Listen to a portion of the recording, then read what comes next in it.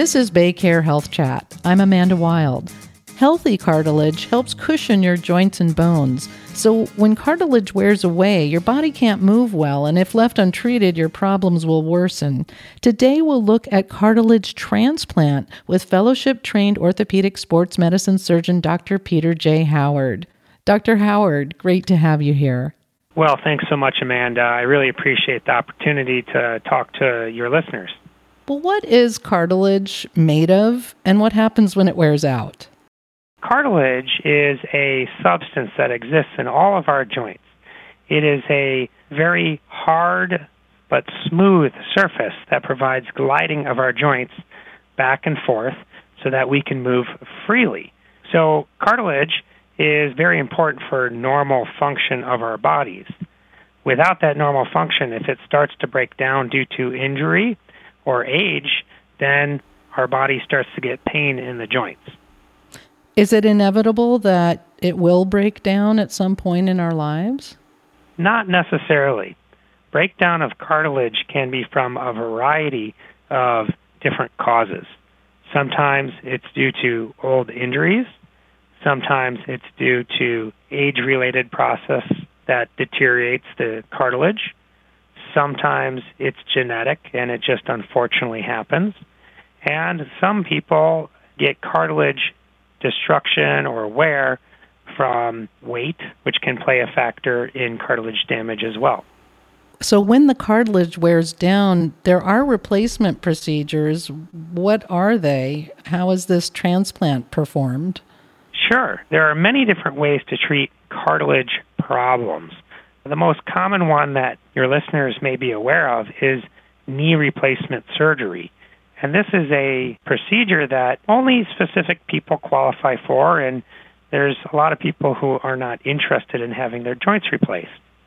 Cartilage transplant surgery or cartilage replacement surgery, there are several different ways of either restoring function to the cartilage or moving cartilage from one area of the joint to another, or even regrowing cartilage that can be placed back into the knee with the patient's own cells that are taken from the body joint at an earlier procedure. So regeneration of the cartilage. Correct. Cartilage regeneration works by initially taking a sample of the patient's cartilage. At the time of that procedure, the cartilage damage is assessed, it is smoothed out, and a tiny portion of cartilage in an area of the knee, for example, is taken where it won't cause problems if it is removed. After that, it's sent to a lab where it can be analyzed and regrown onto a sheet of tissue. If the patient qualifies and still has disabling knee pain, then I can go back and with surgery, we can put that cartilage back into the knee, restoring the cartilage to the knee using the patient's own cells. Then, once implanted, those cells can regrow into normal cartilage, thus setting the joint right again by putting the original cartilage back in where the defect or hole or wear of cartilage was before. Is this regeneration we're talking about also what cartilage transplant is? Yes, there are other procedures such as a osteochondral, so that means cartilage and bone transplant, and that can be moved from one portion of the knee to another portion of the knee, or even knee to elbow. It can be done in the shoulder or hip. And this is a good solution for smaller size cartilage defects that the large defect is usually much better treated with regeneration, but smaller ones can be done in a single-stage procedure by simply moving the cartilage from one portion of the body to another portion of the body, and then it grows back into that area where the cartilage has been worn. This is an amazing procedure. Is it relatively new, or has cartilage transplant been around a while?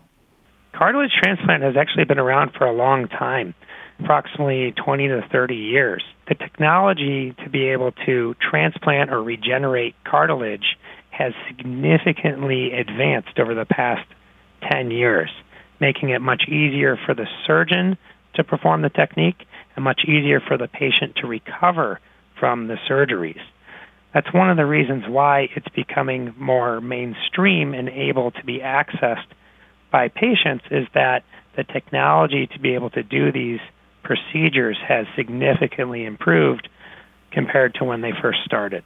Well, who is a suitable candidate for this procedure? A suitable candidate for a cartilage regeneration or cartilage transplant procedure would be a patient who has a cartilage defect that is identified with an MRI. This person is otherwise healthy and active and not overweight. This person is anywhere from teenage years to the middle-aged years, in the 50s or so, and this person wants to have a restoration of function to correct their cartilage problem without needing a knee replacement. So can this be used in place of a knee replacement? Think of this procedure and this technology as a way of avoiding a knee replacement. Some patients come to the doctor to come see me, and unfortunately they ask about these procedures, but they already have changes to their bones, or their bones are even becoming crooked due to arthritis. Cartilage procedures are unfortunately not going to work well in that particular person, as the problem has progressed too far. This is used to avoid a knee replacement down the road. So this would treat someone perhaps 10, 15 years before they would need a knee replacement. How long does a cartilage transplant last? Well, cartilage transplants are living cells. So the cartilage transplant, if successful, then it would last the person the rest of their lives. The cartilage can be continually replenished by the joint fluid and the bone from underneath, and it becomes part of the person. Unless there's arthritis that develops elsewhere or an injury or something like that, the cartilage transplant or regeneration procedure should be durable for the rest of that person's life. That's amazing. What do you see after surgery that tells you the procedure was successful? So after the procedure, patients are in some discomfort due to the surgery, and they perform physical therapy to restore range of motion and to reduce swelling. After we get through that phase, which can be a month or two, then we get to the phase where we start strengthening the muscles, for example, around the knee. As we strengthen those muscles, it can be, say, 3, 4, 5, 6 months after surgery. Some patients really start to notice that as they're doing these strengthening exercises to recover from surgery, the pain that they had that brought them in to see the physician isn't there anymore. And the only pain that they're experiencing or discomfort is, say, sore muscles from doing the exercises to recover from surgery. And that's when we really know that the surgery has been successful and the cartilage transplant or regeneration procedure is really doing what we want it to do. And how often do you find this procedure does hold and is successful? What's the success rate?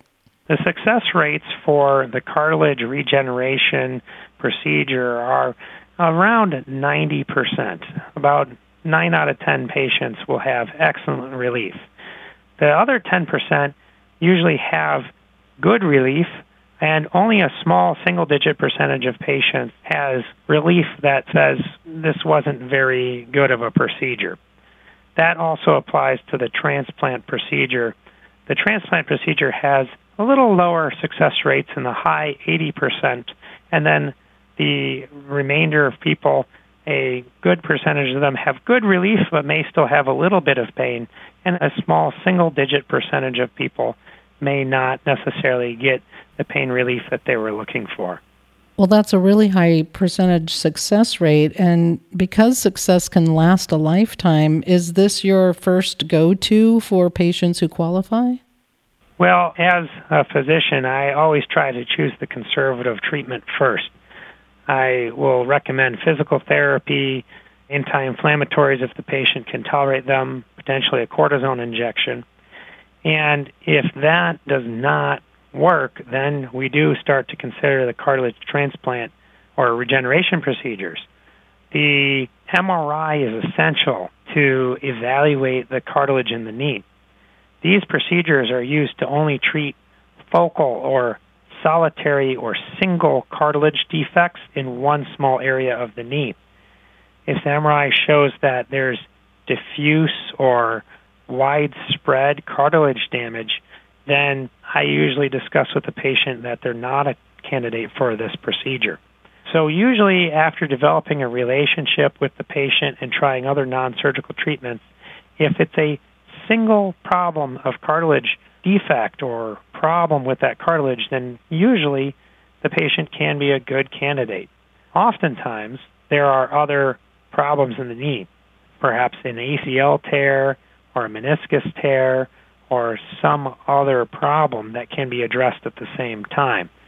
So if there's a second problem that takes priority, say an ACL tear, often we'll treat this cartilage problem at the same time as that other surgery. What a relief for the patient.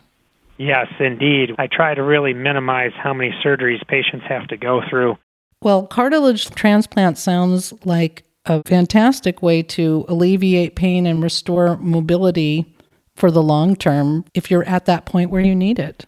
Correct. It's an excellent technology and procedure that's been around for decades, and nowadays it is a procedure that has a well-defined recovery period, well-defined rehabilitation, and according to the studies has excellent results for most patients.